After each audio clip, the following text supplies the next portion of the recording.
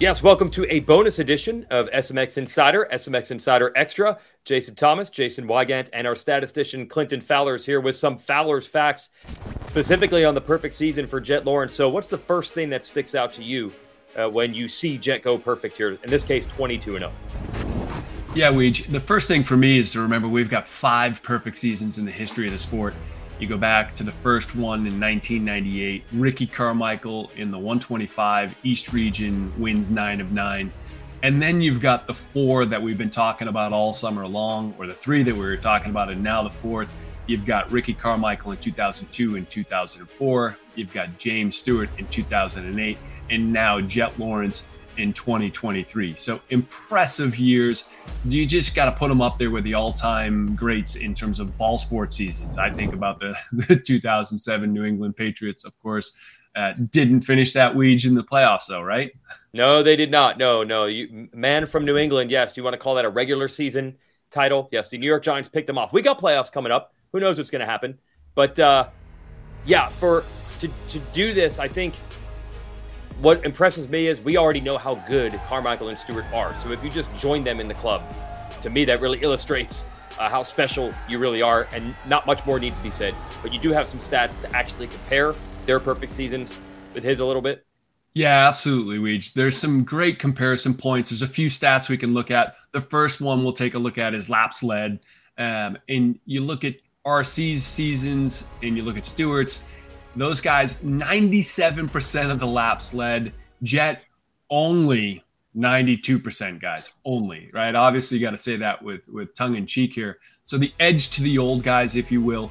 But the thing that sticks out for me on laps led is in 2004, Ricky Carmichael led 183 of 185 second moto laps. JT, it's amazing. There was 2 laps that he didn't lead the entire season in the second moto. Yeah, and I know you're wondering, I was not the person that led those other 2 laps, just to put that on the front end of this. But yeah, I mean, you're talking about the all-time greats. Ricky Carmichael, of course, has the nickname, the greatest of all time. To lead that much of a season, I don't know that we'll ever see anything like that again, right? Jett had a valiant effort to come anywhere close, but that is utter domination. And I say that now, but you look at Jett in his first debut 450 season, what he did, maybe I'll be wrong. Maybe he'll go lead every lap of an entire season because he's only going to get better from here, in my opinion. But the stats that these guys put up, for the newer viewers and the younger audience, you need to go back and watch some of the domination that James Stewart and Ricky Carmichael put out there, because to have them in the booth and sharing their insight now, these guys did it, right? No one ever did it better than these couple of guys did. And now we're watching history being made again through Jett Lawrence. What about all the other pieces like qualifying and things like that, Clinton? Yeah, the next one that I love to look at is speed and just who had the fastest qualifier, who was fastest in the motos. RC, fastest qualifier every round, fastest in every moto in his seasons. Just impressive domination, to your point, JT. James, I tease him a little bit. He had the fastest qualifier every round. He only missed out on being fastest in every moto by 1. It was the last round. I think, JT, you were noting that maybe he was taking it a little bit easy in that last moto. And in comparison, to your point, JT, Jett, fastest qualifier in 10 of 11 rounds. So he missed out on 1.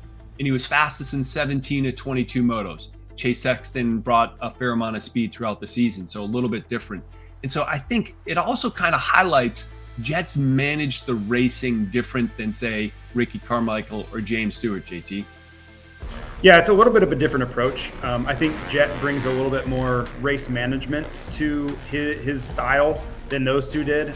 They wanted to embarrass everyone. And I say that with every ounce of meaning in that word. That's who they were. They were killers. And you hear James Stewart use that word about Jett because he, game recognizes game. He can see that in Jett, right? And we'll see as Jett progresses, does he up the ante where he's like, you know what, I don't have to play around. I don't have to win by 3 or 4 seconds. I'm just going to start really putting the hurt to these guys. And that's yet to come. But so far, he has taken the approach where I don't care if I win by 2 seconds or 20 seconds, as long as I'm putting 25 points up at a time, that's okay with me. And in the end, They're all perfect and the results are the same. It's notable the difference in the way they go about it. Yeah, and that's the way that he's always gone about it, even in the 250 class. And I always say the Lawrence has played the long game, not the even season-long game, but the only thing that's going to derail this over the great body of work is a massive crash and injury, and he has really done a lot to mitigate the risk. And I know, Clinton, you're thinking, is it too early to start talking about both SMX but also Supercross next year? We usually see rookies crash a lot. I don't know. Maybe Jett will be able to get away from that rookie trend as well. What do you think, Clinton? Yeah, I mean, it definitely bodes well, right?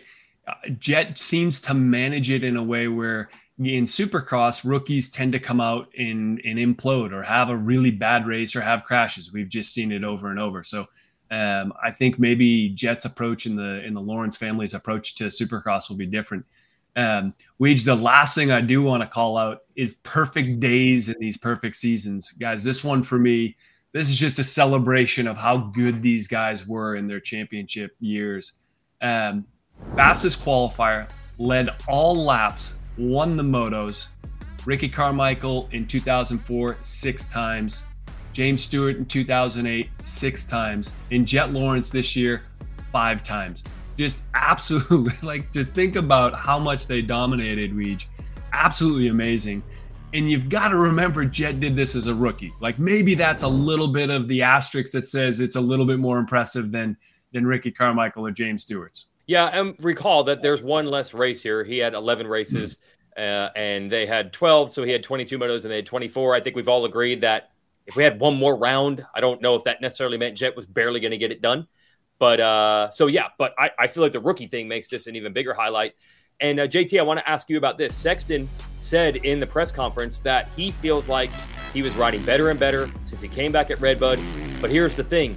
Jett was probably improving too. We talked so much about wait till Ferrandis gets this bike dialed, or Sexton returns, or Cooper Webb gets his outdoor legs back under him.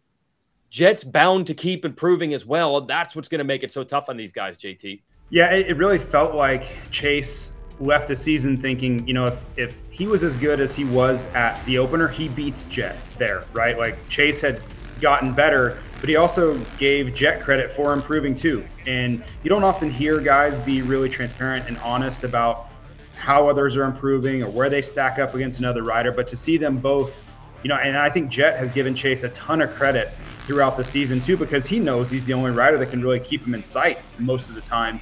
It's just the steady improvement, and now we roll into these SMX playoffs, and everybody's kind of peaking. I think everybody, if you look at them individually, is on their best form or approaching it. So it really sets up nicely to see who can make that transition back to this, or I guess not even back. It's more of a hybrid style racetrack, and who can adapt the most quickly. Well, that transition is key, because Jett did reveal to us in the pre-race press conference before the Ironman that he did think he could win this title this year. And I don't think that's very far-fetched. We've seen rookies do that in 450 motocross before. But he said he really knew after he won the opening round. And at that point, he was coming in fresh, ready, excited. Sexton was coming off the back of a Monster Energy Supercross title that usually takes a lot out of a rider emotionally. It was that day right there where it went sideways for Sexton. It went great for Jett. That really paved the way for a lot of this. Now we've got another one of those transitions. Sexton said, I'm really excited to put the Supercross suspension back on when we go into the playoffs. So, Clinton, I know you'll have the calculator ready. I know you'll be there. It's going to be a nice little showdown brewing between these two for sure. I'm looking forward to these 6 motos in the Super Motocross playoffs, Weege. So are we. It's going to be good. See you folks there.